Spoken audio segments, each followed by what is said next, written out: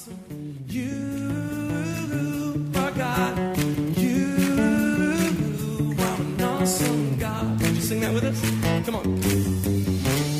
We pray that as you listen to this message, you will be challenged and encouraged through God's Word.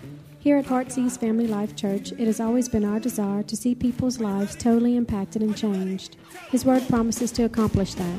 For more information in regards to our church, you can call us at 225-274-1607 or visit us on the web at www.hflc.us. We look forward to hearing from you. Be blessed now as you listen to God's Word.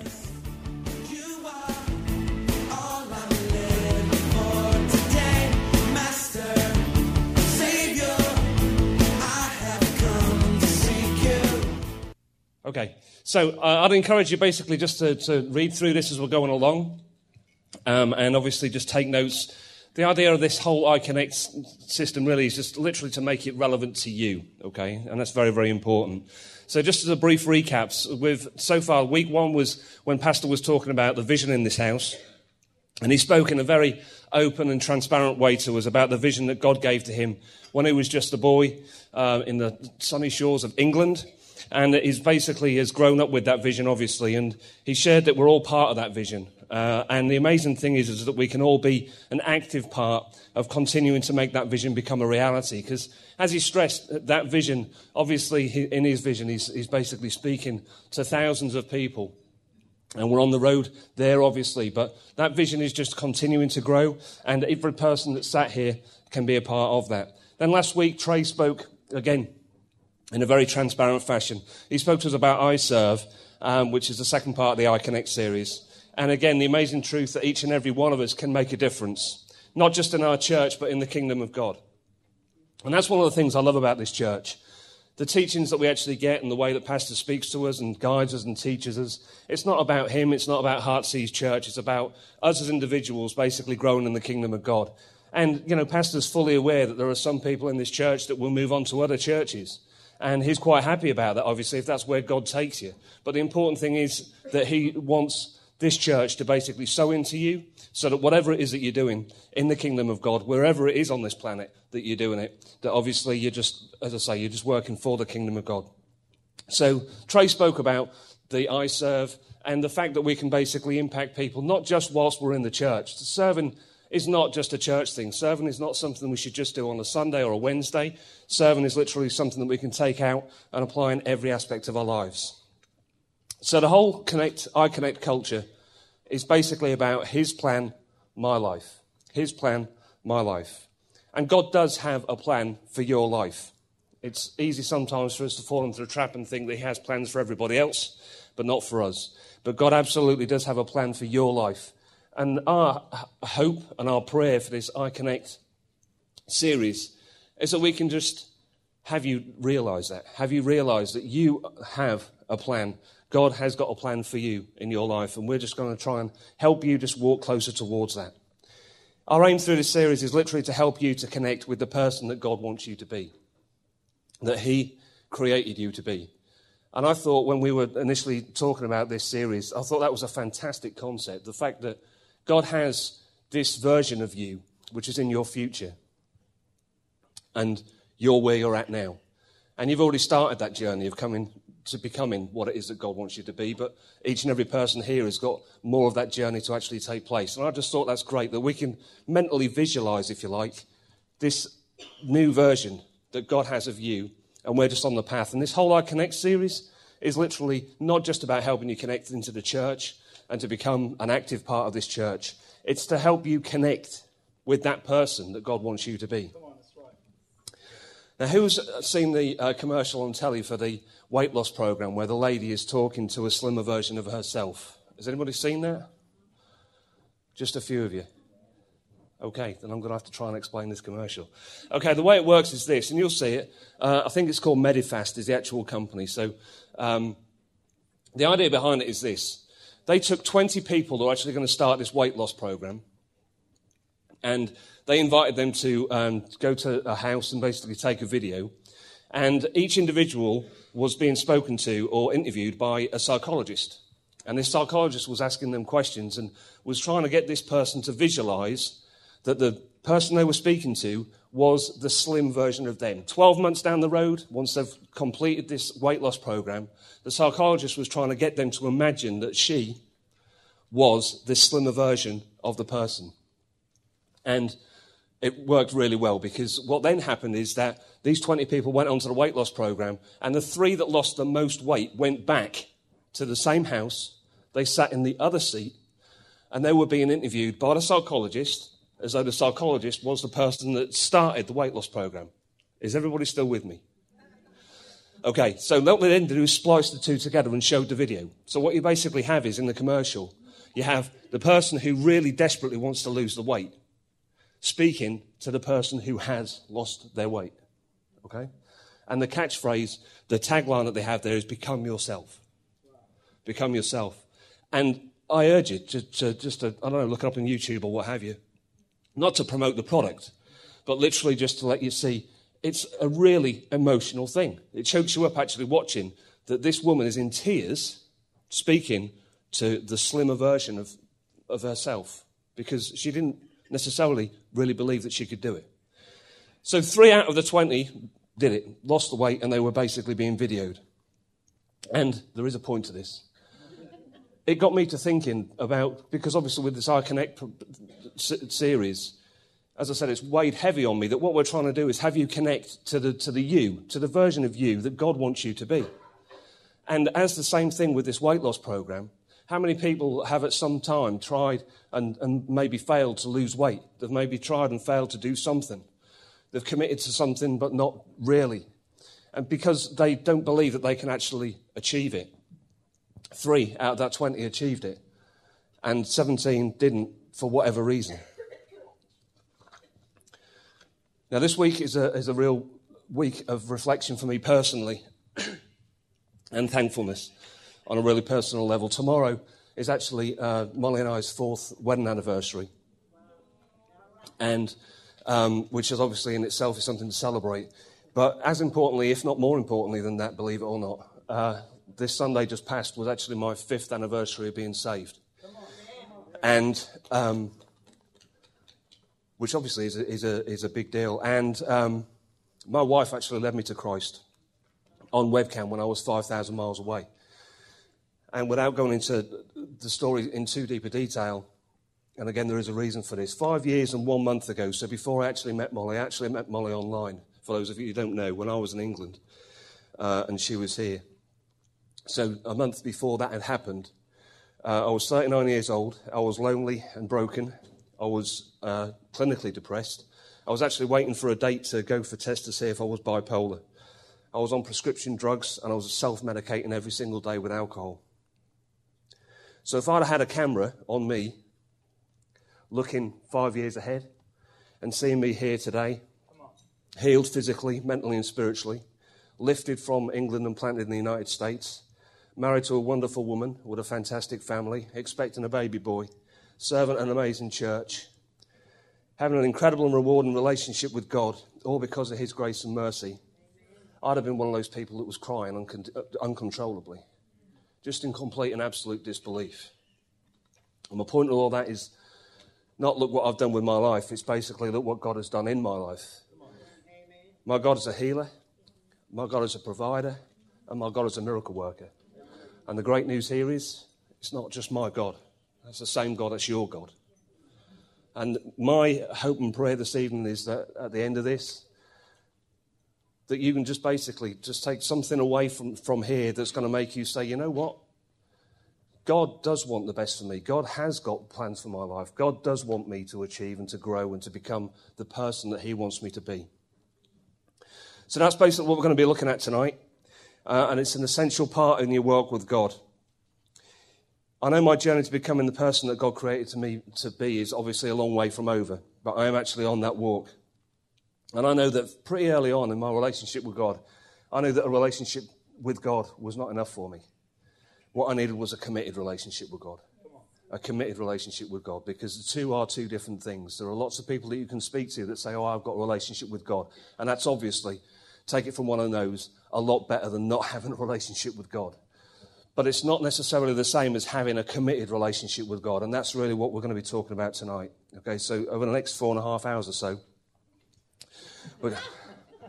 not really. I'm totally kidding. 3 hours at tops. Okay, let's pray. Let's pray. Dear Heavenly Father, Lord, we just thank you so much for being the wonderful Father that you are, Lord, and we just thank you for the opportunity we have now to come together. I pray, Lord, that you will just basically use the words that come out of my mouth, Father, and just that in some way or another, just prick each and every person here, Lord, that they might want to come more close with you, Lord. And obviously there's people here who are committed to you and very committed to you, but I just pray there's something that comes out this evening that will just help them to become even closer to you, Lord, because that's what we're looking for. Each and every person here ultimately wants to be closer to you and wants to become the person that you want them to be, Lord. I just pray your favor in Jesus' name. Everyone said amen. Okay, so let's start with the book. Everybody open up in the book there, if you would, on the first page. And it's on page 10. It's page 10 because that will obviously follow on from last week. And it says at the top there, everything that we do that involves our time and energies starts with a commitment. It starts with us saying, I will do that. The dictionary definition of the word commit is to bind or obligate, as by pledge or assurance. Pledge, to commit oneself to a promise, to be committed to a course of action. To entrust, especially for safekeeping, and this one I love, commend, to commit one's soul to God. In the Bible, Proverbs 16:3 says, commit your words to the Lord, and your thoughts will be established. The NLT version says, commit your actions to the Lord, and your plans will succeed. Now, there's going to be a few points of interaction here, and I would urge you just to fill these things in if you're going along, as we're going along. Nothing too heavy and too deep, but it's just literally to make you think about your relationship with God, because that's what I'm talking to you about. It's not about my relationship with God. This is about your relationship with God that we're trying to focus on. So, first thing there it says is write down one thing that you committed to and followed through on. It can be a small thing, thanks so much, small thing, large thing, just something that at some point in your life you have committed to and that you have followed through on. So I'll just give you a second just to write that down. And then what I'd like you to do is to write down one thing that you committed to and you didn't follow through on, for whatever reason.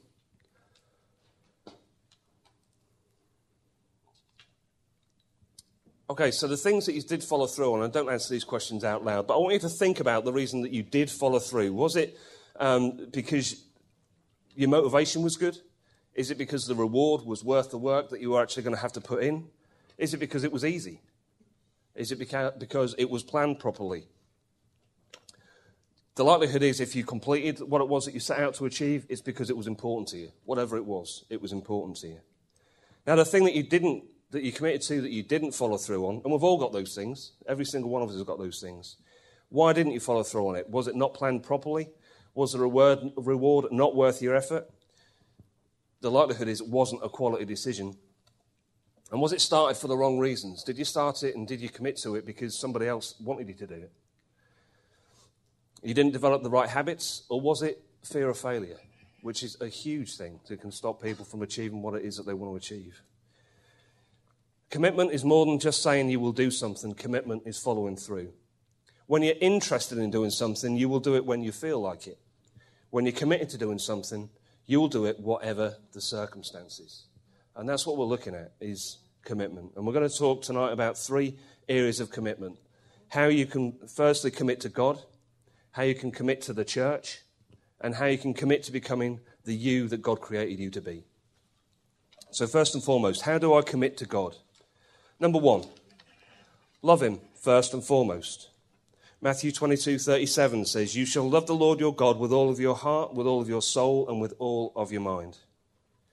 Now, there are several ways to express your love for God, which we're going to cover in a moment. But before you can do something to express how you feel, you have to feel it. Now, this is a prompting question here. This is a huge question, but just briefly, think about it. You don't have to write it down, but think about it. How do I feel about God? If somebody actually said to you, okay, you're a Christian, how do you feel about God? If you cannot say truthfully that you love God more than you love anything or anyone else, then you just need to get to know him more. I'm not condemning you. I'm not saying that it's wrong that you don't love him more than anything else. But if you knew God for who he was, then you would love him above all else. We don't serve a God that's a theory or a concept. We serve a God that's living, it's real, that's impacting on your life in every way, and that has forgiven you your every sin. He's given you more than anyone can ever give you. He loves you more than anyone can ever love you, and he does so unconditionally. How can someone truly know and believe all that and not love God more than anything else?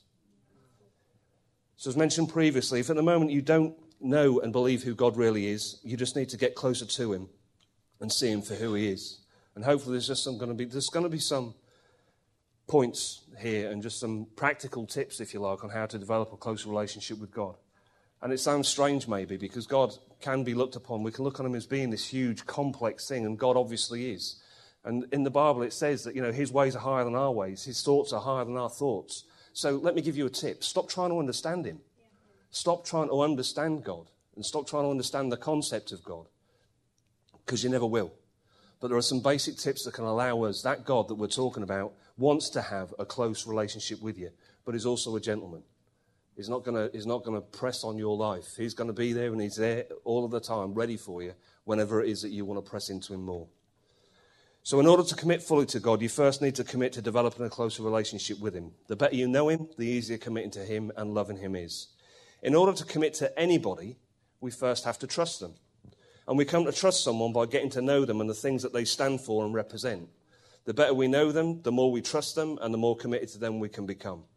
Does everyone agree that that's how it is with any relationship with any person? Yeah? The more we get to know them, then the more we can get to trust them.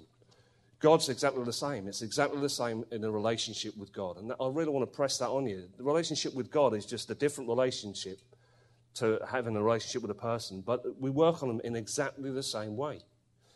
How close your relationship is with God is not dependent on how long you've been saved and known him. It's a result of how committed you are to that relationship. Like I said, it's been only 5 years since I was saved. And there are a lot of people here who have been saved a lot longer than I have. And, there are some people here that know a lot more about the Bible than I do. But I can say to you, and I don't mean any offense by this, and I will explain to you what I mean, there is not one person here who loves God more than I do. There are lots of people here who love God as much as I do, but there is nobody here who loves God more than I do. And like I said to you, a relationship with God wasn't enough for me. It's a committed relationship with God. All right, so number 2, be obedient. So you must live as God's obedient children. Don't slip back into your old ways of living to satisfy your own desires. You didn't know any better then. It's 1 Peter 1:14. Becoming closer to God is easier when you live in an obedient and godly life. God loves us enough to set us boundaries for the way that we should live. Let me say that once more. God loves us enough to set us boundaries for the way that we should live. All right, so the next question for you to fill in on. What are 3 ways in which I can be obedient to him? So why don't you just jot down 3 things that you think you can do to be more obedient to God? If you can think of 3. Just briefly.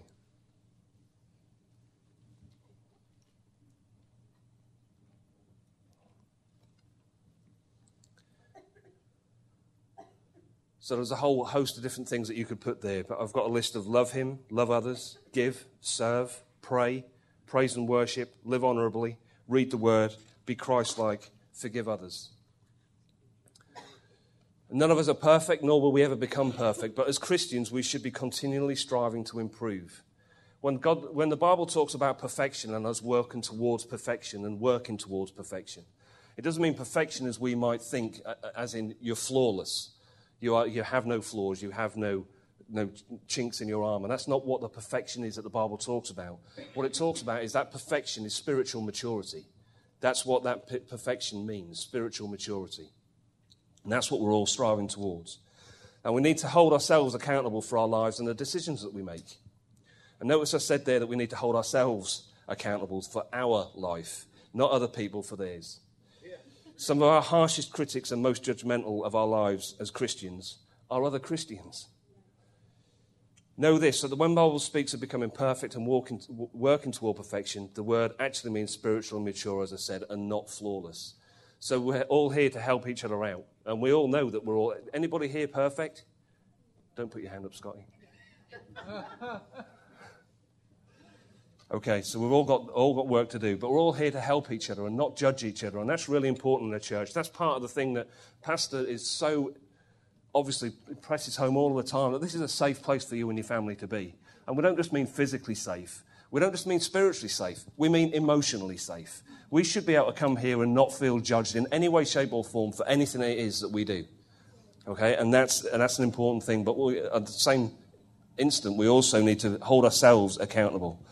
And why is that? Well, it's because sin has a separating and distancing effect in your relationship with God. The more we sin, the more distant we are from God. Now, that isn't because God is disgusted with us or upset with us and he distances himself from us. What happens is that we distance ourselves from him with feelings of shame and unworthiness. We don't feel worthy. If we sin, it's very easy for us just to turn away and think that God is going to judge us. God is not going to judge us in that instant. It's not going to strike you down with a bolt of lightning. God obviously wants us, for our benefit, God wants us to be sinless, to be sin-free. But when we do sin, he's not going to, as I say, shoot us down with a bolt of lightning. And what will actually happen is that the enemy will use this as a weapon and basically have you doubt yourself, doubt whether or not you're worthy to know him, to speak to him, and you will distance yourself from him. So the less sin we have in our life, then the less of a separating effect we have. My advice to you is examine your life for areas where disobedience and sin exists. We all have them. Again, we all have areas in our life where sin exists and where disobedience exists. But we all need to, if we can do, to work on it. The more we work on that, the closer we can become to God. And it's not so that you're not going to examine yourself so that you feel bad or ashamed about it, but so that you can recognize where you need to make changes. And remember, sin can often be in the form of emotions rather than actions. Anger, jealousy, being judgmental, lust, pride, worry. These are all things which are technically sins and where we all have room for improvement. And lastly in this section, ask for God's help in times of temptation and to remove desire for those things from your life. Temptation in your life does exist and will continue to exist. All right? Jesus was tempted directly by Satan. Now, he didn't give in to that temptation, and he died sinless. But you will be tempted. You will be tempted. But the choices, so how close your relationship is with God will not be displayed by whether or not you're tempted, because you will be tempted. It will be displayed by the choices that you make when you are tempted. Okay, that's the thing. And everybody is tempted sometimes in different ways. My temptations and my burdens are different from yours. And yours are different to the person next to you. But the one thing that we've all got in common is we all have temptations. Amen? All right, number 3, praise and worship. All right, so we're still talking here about how we can commit to God. Number 3, praise and worship. Praise the Lord, for it is good to sing praises to our God, for it is pleasant, and praise is beautiful. Be focused on giving him praise during praise and worship. Be respectful of God during praise and worship. It's not a time to be chatting with other people. Okay, don't worry about what other people and how they are praising or not praising. All right, now again, that might sound like I'm coming down hard and being judgmental on the rest of it, but praise and worship is designed as a time where we're welcoming God into this place and where we are given an opportunity, we have an opportunity just to sing out at the top of our voices, because thankfully for me, praise and worship is turned up loud enough that we can't hear each other's voices. All right, so we have the opportunity just to praise him for who it is. But as I said, it's a case of being focused on him. We don't have that much opportunity. You know, every Sunday, every service, and normally every Wednesday, we have that chance. So my advice is, obviously, we want you to be, friendly towards each other and talking with each other. Here's an idea. Turn up 10 minutes early. Do all your chatting and then come into praise and worship. And focus, as I said, on giving him praise. Praise God as if he is with you, because that blank space there is he is. Boom. Look at that, Samira. Okay, so because he is. God is omnipresent everywhere at all times. God is omnipresent everywhere at all times. So again, during praise and worship, we're not singing up to God whilst he's in heaven. God is here. God is here. Now, one of my favourite worship bands is Jesus Culture. And Kim Walker, the lead singer, during one of the songs, she likes to freestyle. She goes off and just sings things out of the blue. And one of the things that she sings during a song called You Won't Relent is, I don't want to talk about you like you're not in the room. I want to look right at you. I want to sing right to you. I don't want to talk about you while you're not in the room. I want to look right at you. I want to sing right to you. And I think it's very, very easy for us to speak about him, talk about God, sing about God, as though he's not here. He's always up there. But he's absolutely here. And lastly, give it all to him during praise and worship. And remember how worthy he is at all times. Remember who he is and what it is that he has given you and done for you. I touched on the testimony, the fact that 5 years ago, who it was that I was and who it is that I am now and the rest of it. But the great thing is this, that each and every single person here has their own testimony. And your testimony is no better or worse than mine. It's a different testimony. Now, that testimony is great for use in two areas. Firstly, in helping other people to come to know Christ. Because anybody can point at the Bible and say, that can't be true, this can't be true. Or they can say, well, no, God doesn't exist, or this, that, and the other. But not one person can say to you that your testimony is not real. Because you know your testimony. You've lived your testimony, right? So that's what the greatest thing that you can use to actually help other people see God. But the other area that it's of really good use is yourself. Remember, that came to me recently when I was thinking back over this last 5 years. Because this last 5 years since I've been saved, it was an immediate change in me spiritually. But does that mean that I was perfect from that day? No, I'm nowhere near perfect now. Does it mean that my life was all rosy and all roses and all perfect and the rest of it? Absolutely not. I mean, I've had more difficult challenges to overcome in this last 5 years than in the rest of my life. I've had tragedies in my life. But the great thing about your testimony is this. You can look back. I can look back at that time when I was at my lowest, probably, and I can say that God pulled me through that. Because without God, I wouldn't have made it out of that. But with God, I did. So now at any challenge that comes up in my life, my testimony is I've been in worse places than this, and God pulled me out of worse places than this.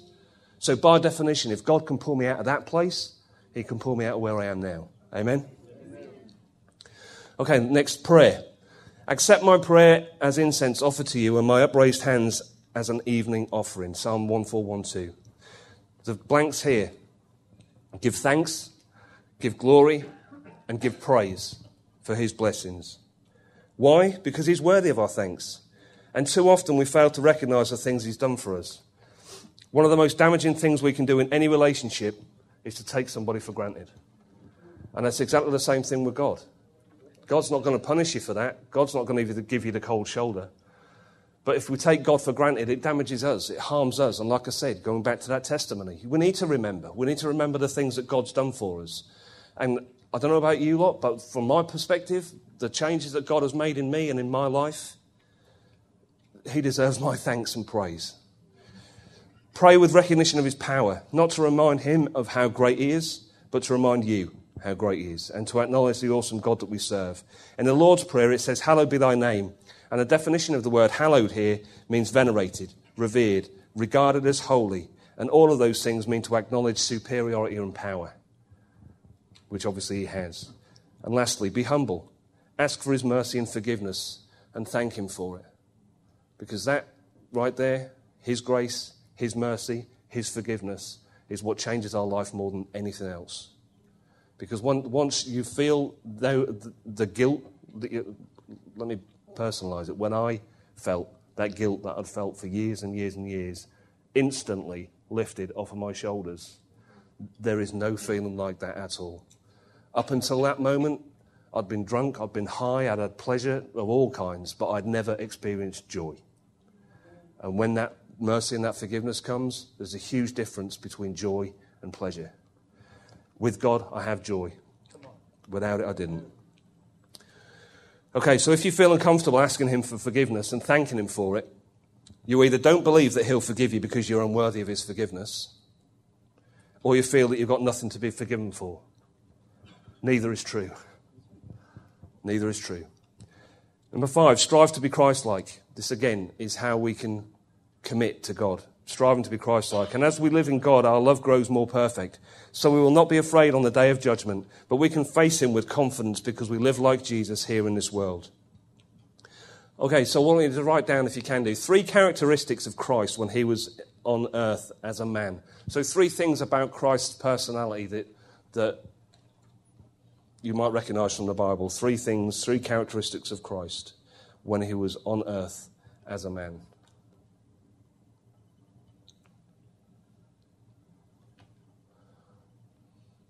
Okay, so I've got a list here again, so you can have a whole bunch, but just as a few: loving, caring, sinless, giving, non-judgmental, compassionate, honest, honourable, selfless, faithful, godly, forgiving.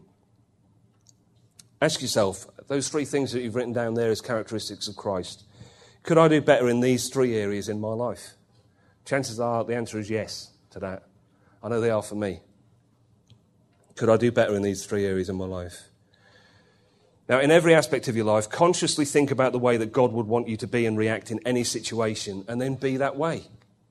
Not just in church, but out and about when you're outside of this church. Because again, one of the greatest things that you should be able to display is the fact that you're a Christian. People shouldn't have to ask you if you're a Christian, and they certainly shouldn't. If it comes up in conversation, you've been speaking to this person for three hours, and they say, "Oh, what did you do Sunday?" And you said, I went to church. They shouldn't be surprised that you went to church, and they should already know that that's where you were. And I'm not saying be all holy-roly, as the phrase might be, and to be in your face with people about it, but they should be able to tell. They should not. If you use the words, "I'm a Christian," they should not be surprised. They should already know that by how you've treated them and how it is that you've carried yourself and how you're acting. Okay? Again, it's just practical tips. Because the more Christ-like you are, then the closer your relationship is to God, and the more committed you are going to be to God. And the thing that we should all be aiming for is not to act like Christ, but to be like Christ. Okay, so being Christ-like does not mean that you're acting like Christ.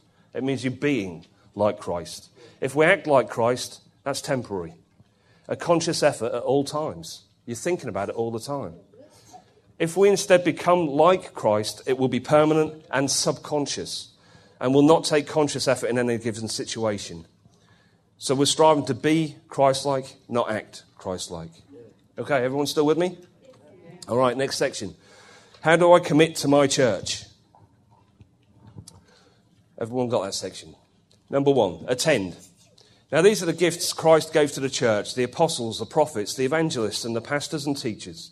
Their responsibility is to equip God's people to do his work and to build up the church, the body of Christ. Ephesians 4:11-12.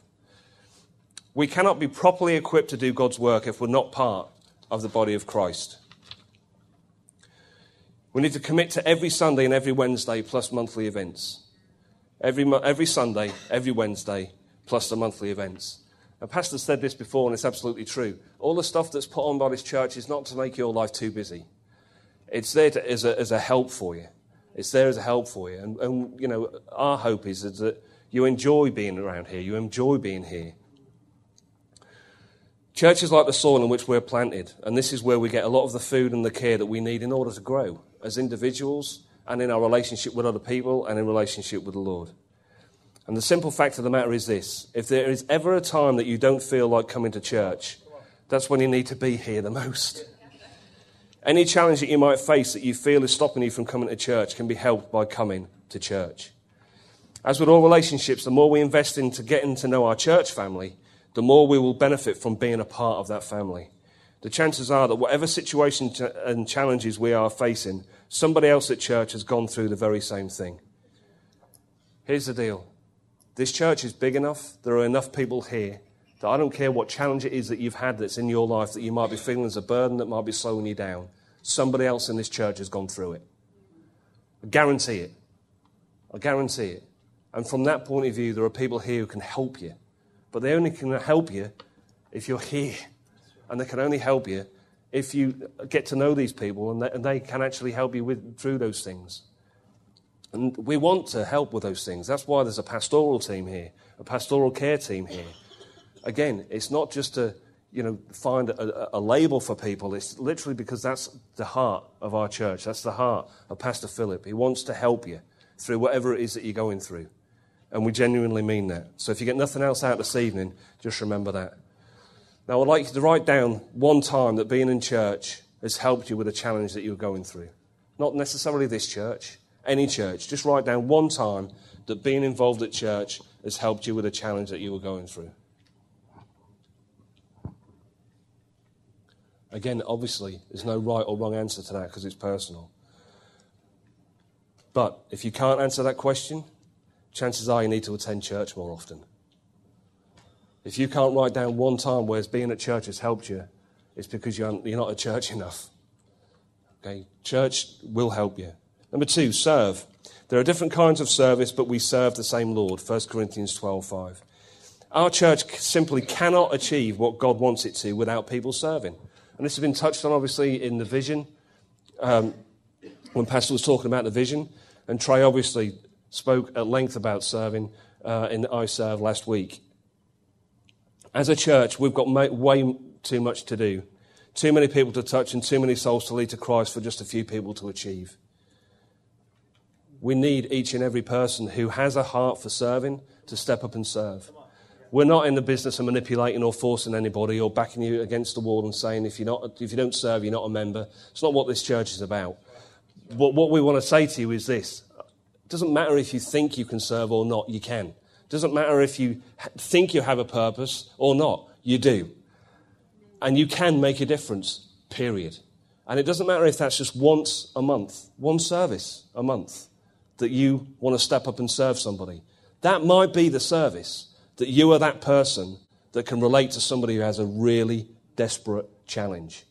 That might be that week that they come up to you because you're wearing a prayer tag or you're wearing a welcome tag. It might be that you're serving in the nursery. But whatever it is, God might use that day, that one service, to put you in the right place for the person that your testimony is going to change their lives forever. If you're not serving and you're not stepping up and you're not putting yourself in that position, then you're not going to be able to help. And that's what we mean by helping and by serving. It's not just about standing at doors and smiling at people and shaking people's hands. It's not just about serving food. What we're talking about when we say serving, we're talking about impacting on their lives. That's what we're talking about. Serving is a win-win situation. That's that space there. Win-win situation. Those that we're serving benefit from what it is that we're doing for them, and we in turn benefit from having served them. As 1 Corinthians 12:5 says, there are different kinds of service. Trey spoke about this and some of these ministry areas at length again last week.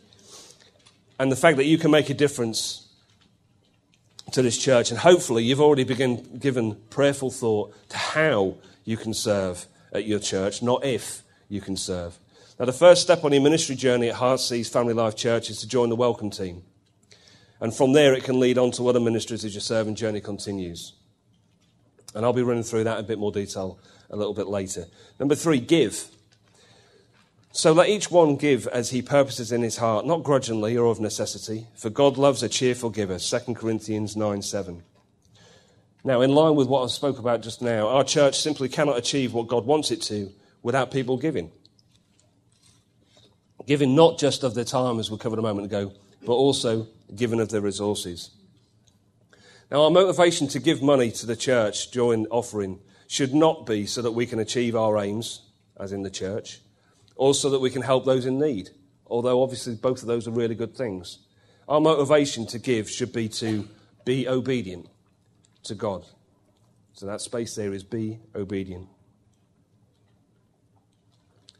Now, having given to God through the church offerings, it's then the church's responsibility to use those resources wisely, prayerfully, and with good stewardship.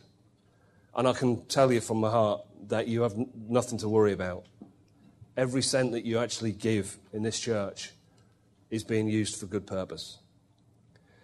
Giving will bring life to your finances. Pastor Phil has spoken about this before, and he spoke about it during the vision part of the church at the start of the course. And he's talked about how your finances will be brought to life by giving. And that's absolutely true. The money you give will bring life to the plans that we aim to achieve as a church. And it will also bring life to what you have left after you give. Whatever you have left after you give will always go further than 100% of what you had to start with. Now, Pastor touches on this quite often, the fact that mathematically he can't explain it. And it is impossible to explain. If you were to give, for example, 10% of your finance and be left with 90%, that 90% is going to go further than the 100% if you didn't give at all. And I can tell you that, again, as Pastor said 1,000 times, because it's true, there are two testimonies, two types of testimony, those from people that give and those from people that don't. And those people that start giving, I guarantee you, they continue giving. Okay, not because of what they're going to get out of it, but basically because, as I said, the remainder goes further. Number 4, support Pastor Phil's vision. He speaks in dreams, in visions of the night, when deep sleep falls on people as they lie in their beds. Job 33:15. Now, Pastor Phil's vision is not something that he sat down and planned. God gave it to him.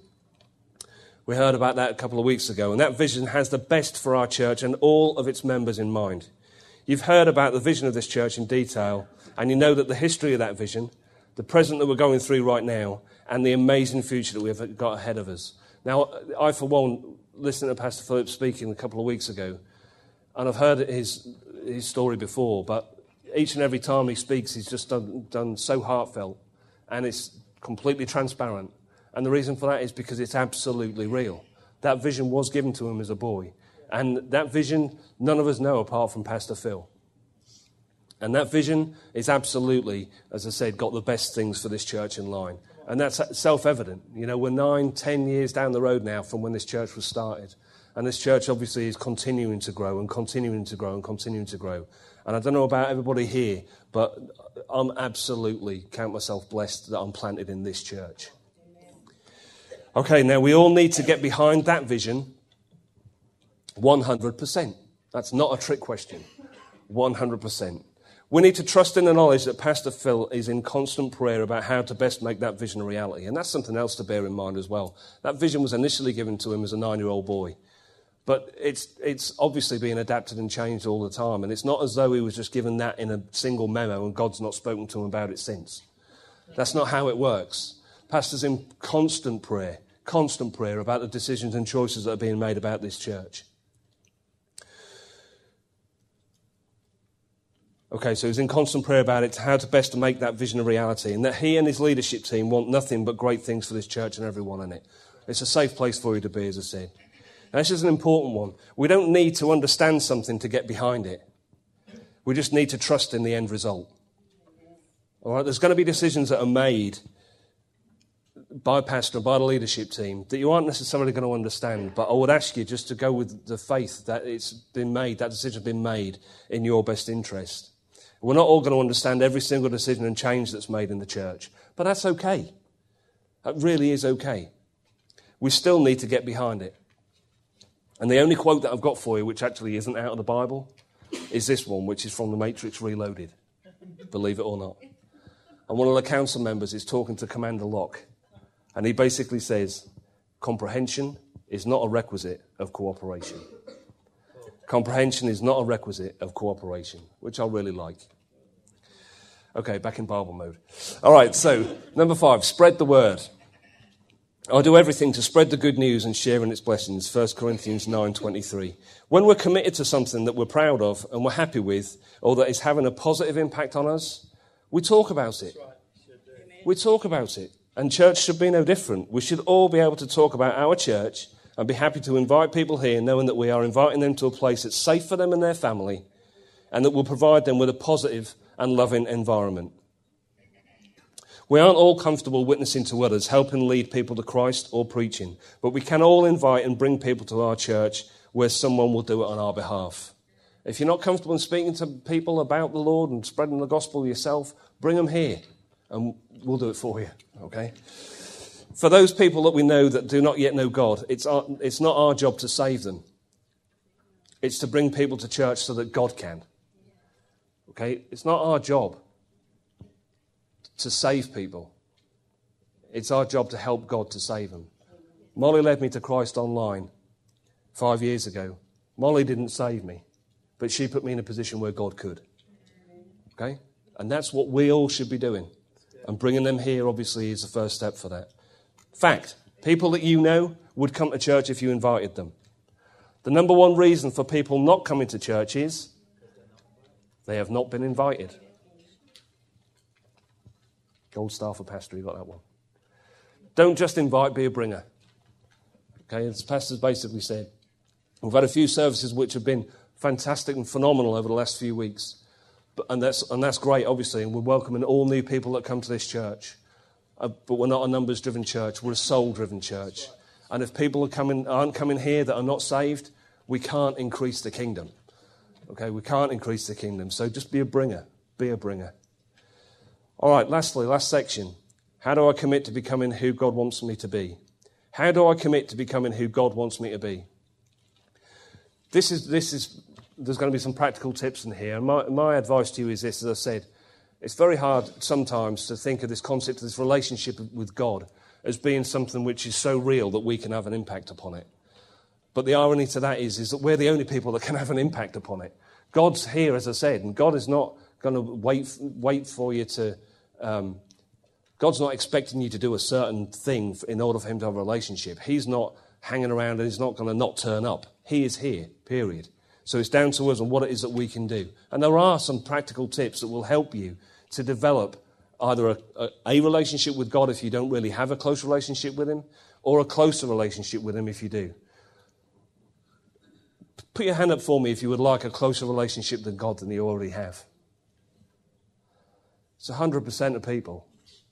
We all want a closer relationship. Doesn't matter how close we are now. I know I want my relationship to become closer and closer. So how can we do this? Practical tips. Number 1, Bible study. Your word is a lamp at my feet and a light to my path. Psalms 119, 105. Reading the word is an essential part of your growth in God and your walk with him. It's essential. Now, this does not mean that you need to sit down and read the Bible from cover to cover. If you want to sit down and read the Bible from cover to cover, then do. It's a great book. But if you don't want to sit down and read it from cover to cover, then you don't have to do that in order to study the Bible. In fact, people may advise you that it's not the best way of going about studying the Bible. Develop a reading habit that works for you. Take 10 from, and that space there is 1440 in your book. If you can write that down, 1440, 1,440. There are 1,440 minutes in every day. Do you think you can take 10 of them to sit and read the word? 10 from 1,440? Now I say that, and it might sound like I'm being dismissive. I'm saying that to myself as well, because it's so easy to get wrapped up in the business of life. Take time to read every day just for a moment, for a few moments. And here's a thing. I hear people say, I'll make time to do that. You can't make time. Time's already been created. So don't try and make time. You have to take the time that you've already been given. You've been given 1,440 minutes to spend and to use however it is that you use them in a day. So don't try and make 10 minutes. You can't. That job's already been done. Take 10 of the 1,440 that's already been given to you and set it aside. Wake up 10 minutes earlier in the morning, or go to sleep 10 minutes later at night. Or look at your schedule during the course of the day. If you're new to reading the Bible, start with reading the Gospels of Matthew, Mark, Luke and John, or find a good daily devotional and be led through the Bible by that initially. Now, I can recommend to you, Pastor P has actually got a daily devotional which is online at www.hflc.us. And I might sound biased, but I'd say it if it wasn't here, it's awesome. So my advice to you is, if you do nothing else, is to log on to there once a day and just use a daily devotional. Or find another daily devotional. If you don't, the Bible's a big book. It can be a very daunting book. You can open it up and be confused by it. And that's each and every one of us. My advice to you is just find a way that you can be guided through it. And as I said, daily devotionals is a great way of doing it. If you've got an iPhone or a smartphone, download the YouVersion app. If you don't have YouVersion, I strongly recommend you to get YouVersion. That's a free Bible app, and it's amazing. They've made so many changes to it over the last 12 to 18 months. You can get the Bible, I think, in about 14,312 versions. I mean, it's just crazy, the different versions you can get that. But there's also in there now a massive number of different devotionals that you can have. And depending on where you are in your walk with Christ right now, there's something for everybody. There are small, bite-sized chunk devotionals, but there's also more in-depth and detailed ones. But the great thing about a daily devotional is this. It ordinarily will be revolving around a particular scripture. And my advice to you is this. Read the devotional, learn from the devotional, take the scripture that you've been given, go to that scripture in the Bible, and read the chapter that it's a part of. That's my advice to you. And then over the course of 365 days, you're going to have read 365 chapters of the Bible. And that will probably take you 10 minutes out of the 1,440. Sound like a plan? Okay. Now, the Bible is our manual for life as Christians, and every question we have about how we should live our lives is answered in there. That's fact. Whatever challenge you're going through in life, it's got the answer, and the way that you should deal with that is going to be in the Bible. All Scripture is inspired by God and is useful to teach us what is true and to make us realize what is wrong in our lives. It corrects us when we are wrong and teaches us what to do right. 2 Timothy 3:16. Okay, and that space there. All right, don't write anything in there. Put your hand up if you're an overachiever and you've already written, my time is now. Just Tamara. I thought more would do that. And Miss Lisa. Okay. Well, your time is now, but that's not the answer I was looking for. And this actually is a trick question. So my time is, what I want you to do is, very briefly, for the purposes of time, is just think of a time tomorrow that you're actually going to read the Bible for 10 minutes. My time is, and then write that time in there, in that space. Number 2, praise and worship. You satisfy me more than the richest feast. I will praise you with songs of joy, Psalm 63:5. Now, we've already covered praise and worship once in connection with how it can help you in your commitment to God. We're now going to look at how praise and worship and also prayer will benefit you in your walk. Praise and worship is first and foremost to honour and thank God, and we should never look at what we can get out of it. But there's definitely a positive impact that it has on us. By recognising and appreciating God for who he is and what he has done for us, we're reminded that we are not alone in any situation. With God behind us, there is nothing that can overcome us. Listening to worship music each day can really help us to stand strong and remain positive because it helps us to keep things in the right perspective. Personally, if I don't listen to praise and worship at least some point during the day, I'm different. I can't explain it to you more than that. It's just different. It's like trying to describe to somebody who's never eaten a strawberry. It's like trying to describe to them what a strawberry tastes like. I'm not saying it tastes like it tastes good, because it does taste good. But can you actually describe what it actually tastes like? It actually tastes like strawberry. That doesn't help if you don't know what strawberry doesn't taste like, right? If you don't know what it tastes like. The same thing is true for praise and worship, listening to it during the day. It's a stupid analogy, I know, but trust me, if you listen to praise and worship every day, your day will be different. Your day will be different.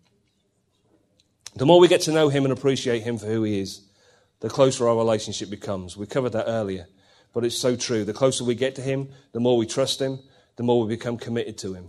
And praise and worship reminds us of how much he loves us. Our aim is to develop a relationship that's so tight and so close with God that nobody can shake it. That nobody can shake it. I can absolutely say this to you 100%, and I know this is not going to happen, and it's an incredibly stupid thing to say again. But if Pastor Phil ever came to me and said, Pete, I consider you to be a good friend. This God thing, I'm not quite so sure no more.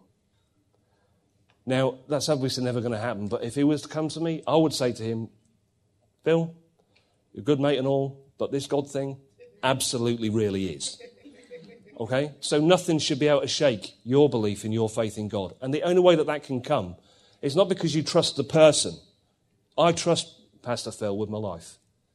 But I don't trust in God and believe in God, and my faith in God is not anything to do with how much I trust him. It's how much I trust him. And that's what we should be developing, a relationship which is that close and that strong that nothing can change that. Praise and worship is an important part of our walk with the Lord and should not just be something we take part in on Sunday and Wednesday. Again, every day. And there's no excuse to not do it. There's no excuse to not do it if you want to do it. Worship music is easily accessible. You can get it on iTunes, Pandora, Spotify, CDs, K-Love Radio, TV music channels. There's absolutely no way that you can't hear some praise and worship during the day. Number 3, prayer. Do what I can do to wrap this up. Don't worry about anything. Instead, pray about everything. Tell God what you need and thank him for all he has done.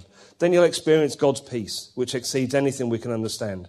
His peace will guard your hearts and minds as you live in Christ Jesus. Philippians 4:6-7. The important message in this scripture is not to tell God what you need and he'll give it to you, but rather to hand over everything to him.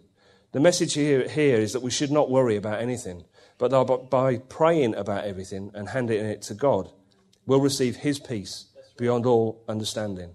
And that peace will guard our hearts and our minds. Like I said, you're going to face situations in life and you're going to face challenges in life where God is the only place you can go.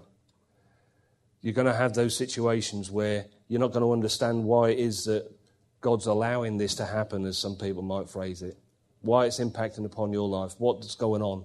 You're not going to understand it. But as I said to you already, I'm trying to take the pressure off you. Stop trying to understand. You don't need to understand.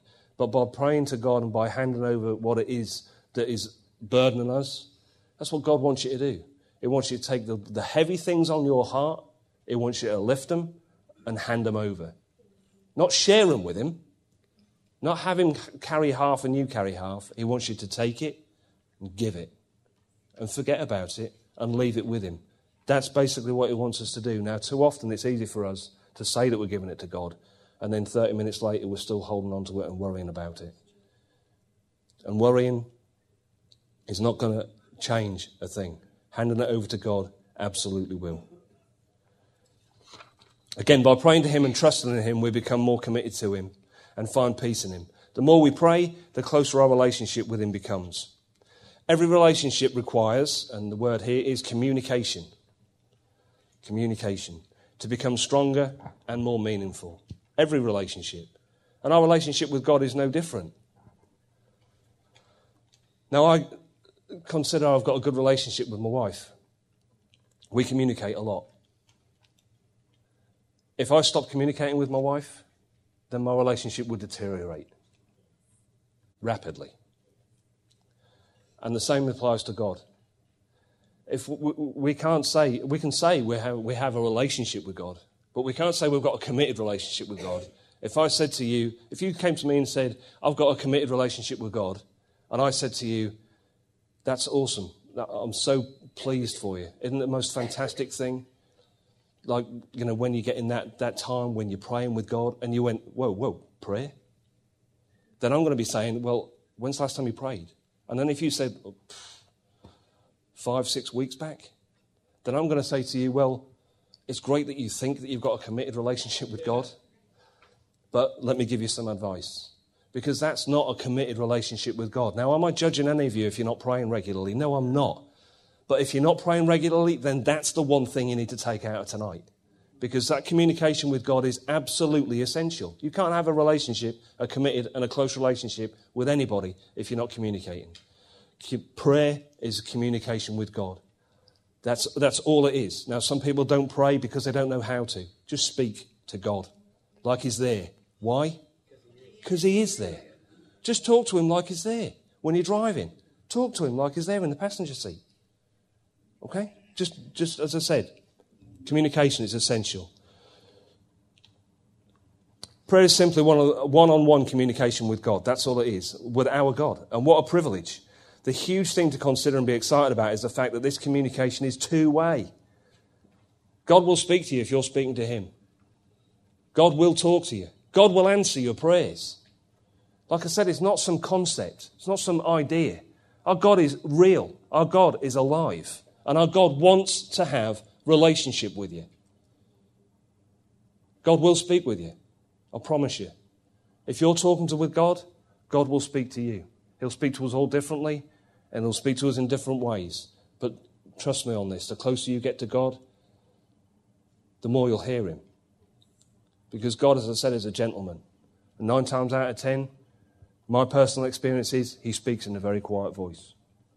But if I'm talking with Him in communication and in conversation, I'll hear what He's got to say. If I'm not talking to Him, He might be talking to me every day, but I'm not going to hear Him. Fasting. So we fasted and earnestly prayed that our God would take care of us, and He heard our prayer. Fasting is an excellent way to come closer to God in your relationship with Him.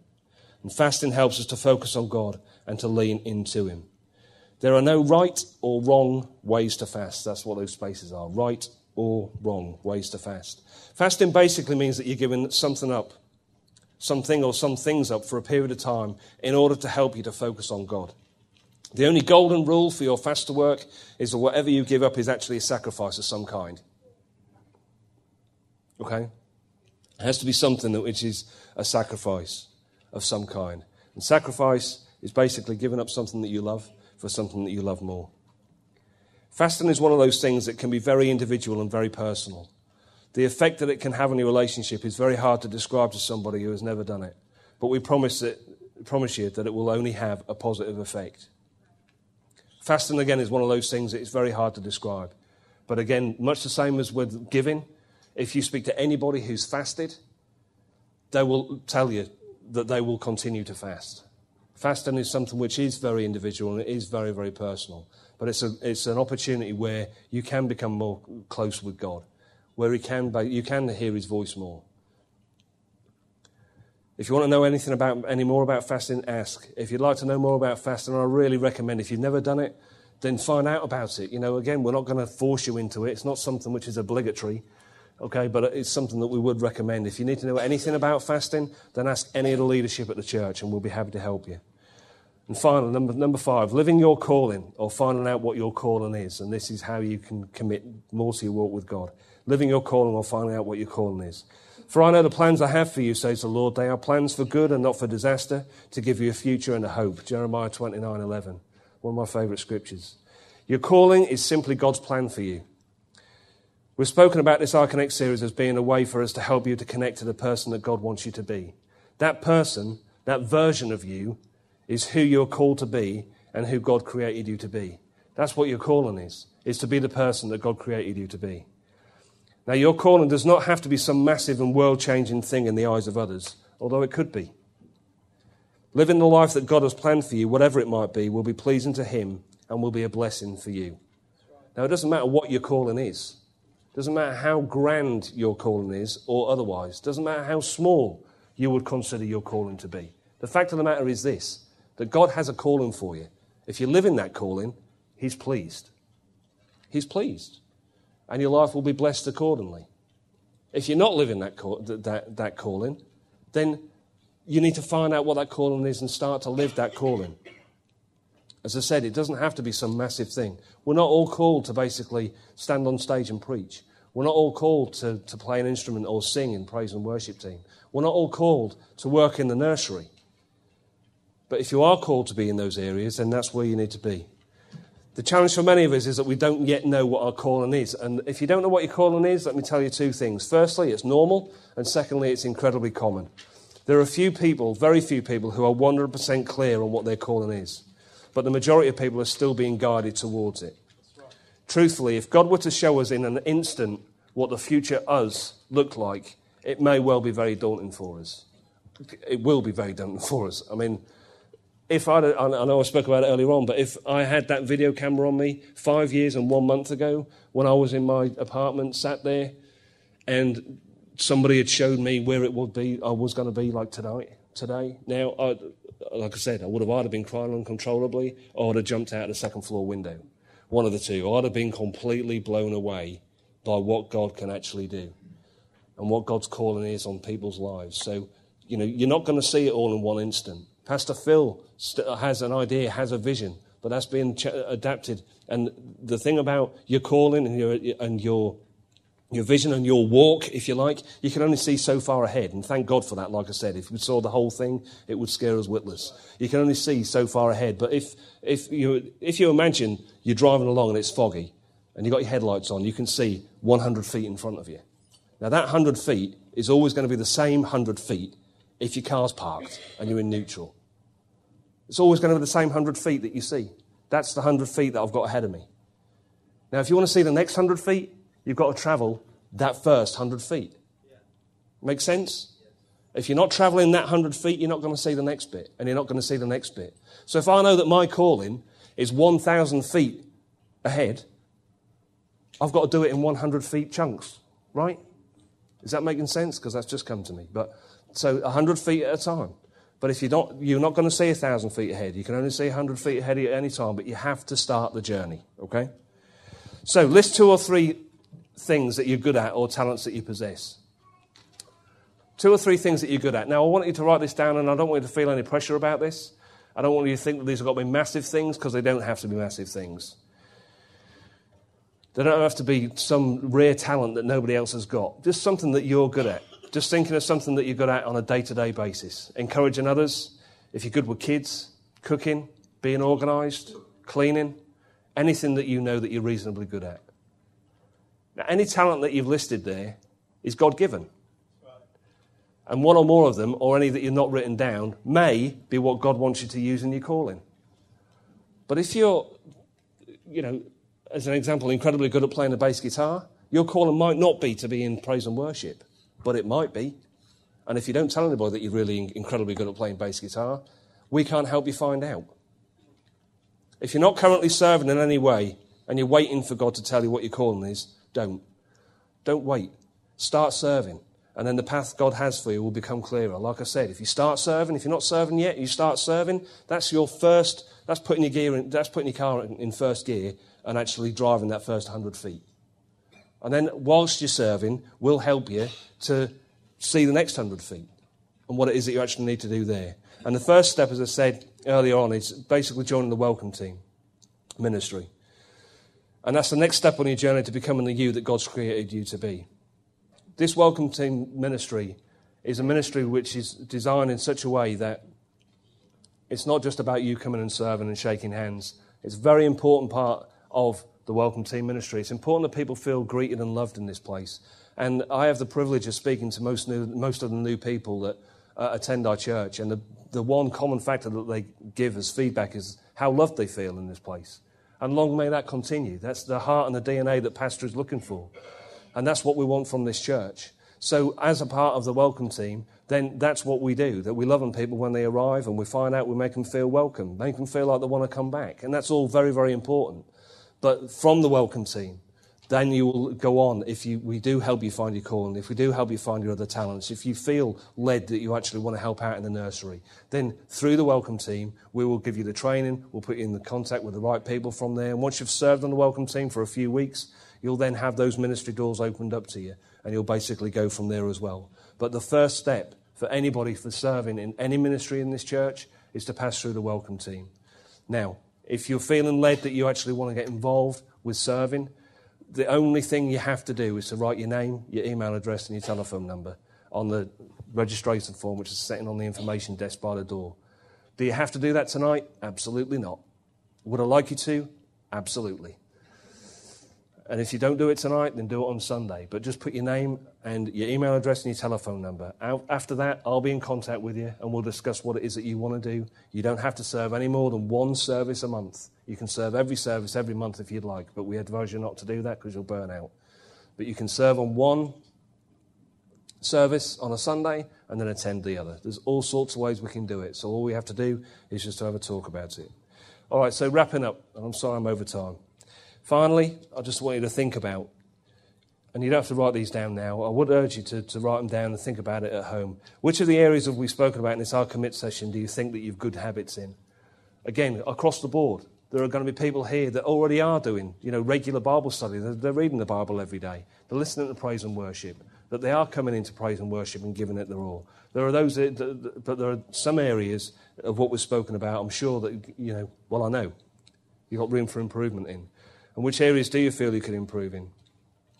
And the last thing here that I'd like you to do as well, what 3 practical things will I commit to doing or not doing for the next 30 days?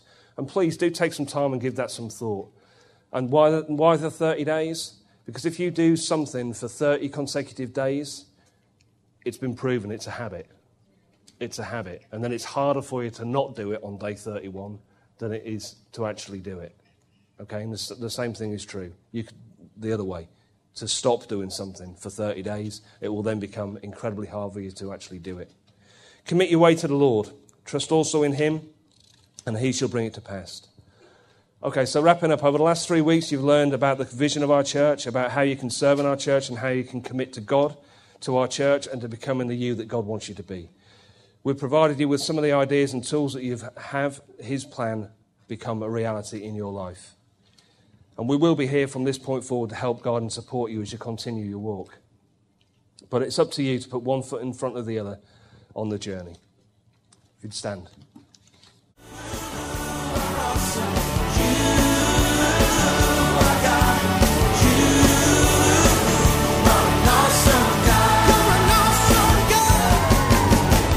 We would like to thank you for listening to this message today. We pray that your life has been challenged by what you've heard. But we also know it will be changed as you put God's Word into effect. At Heartsease Family Life Church, our doors are always open to help. If you need any more information or just a friend to listen, we are here. Call us at 225-274-1607 or email us at pastorp@hflc.us. Remember, put God first in your life and everything you do will prosper. We look forward to seeing you soon. God bless.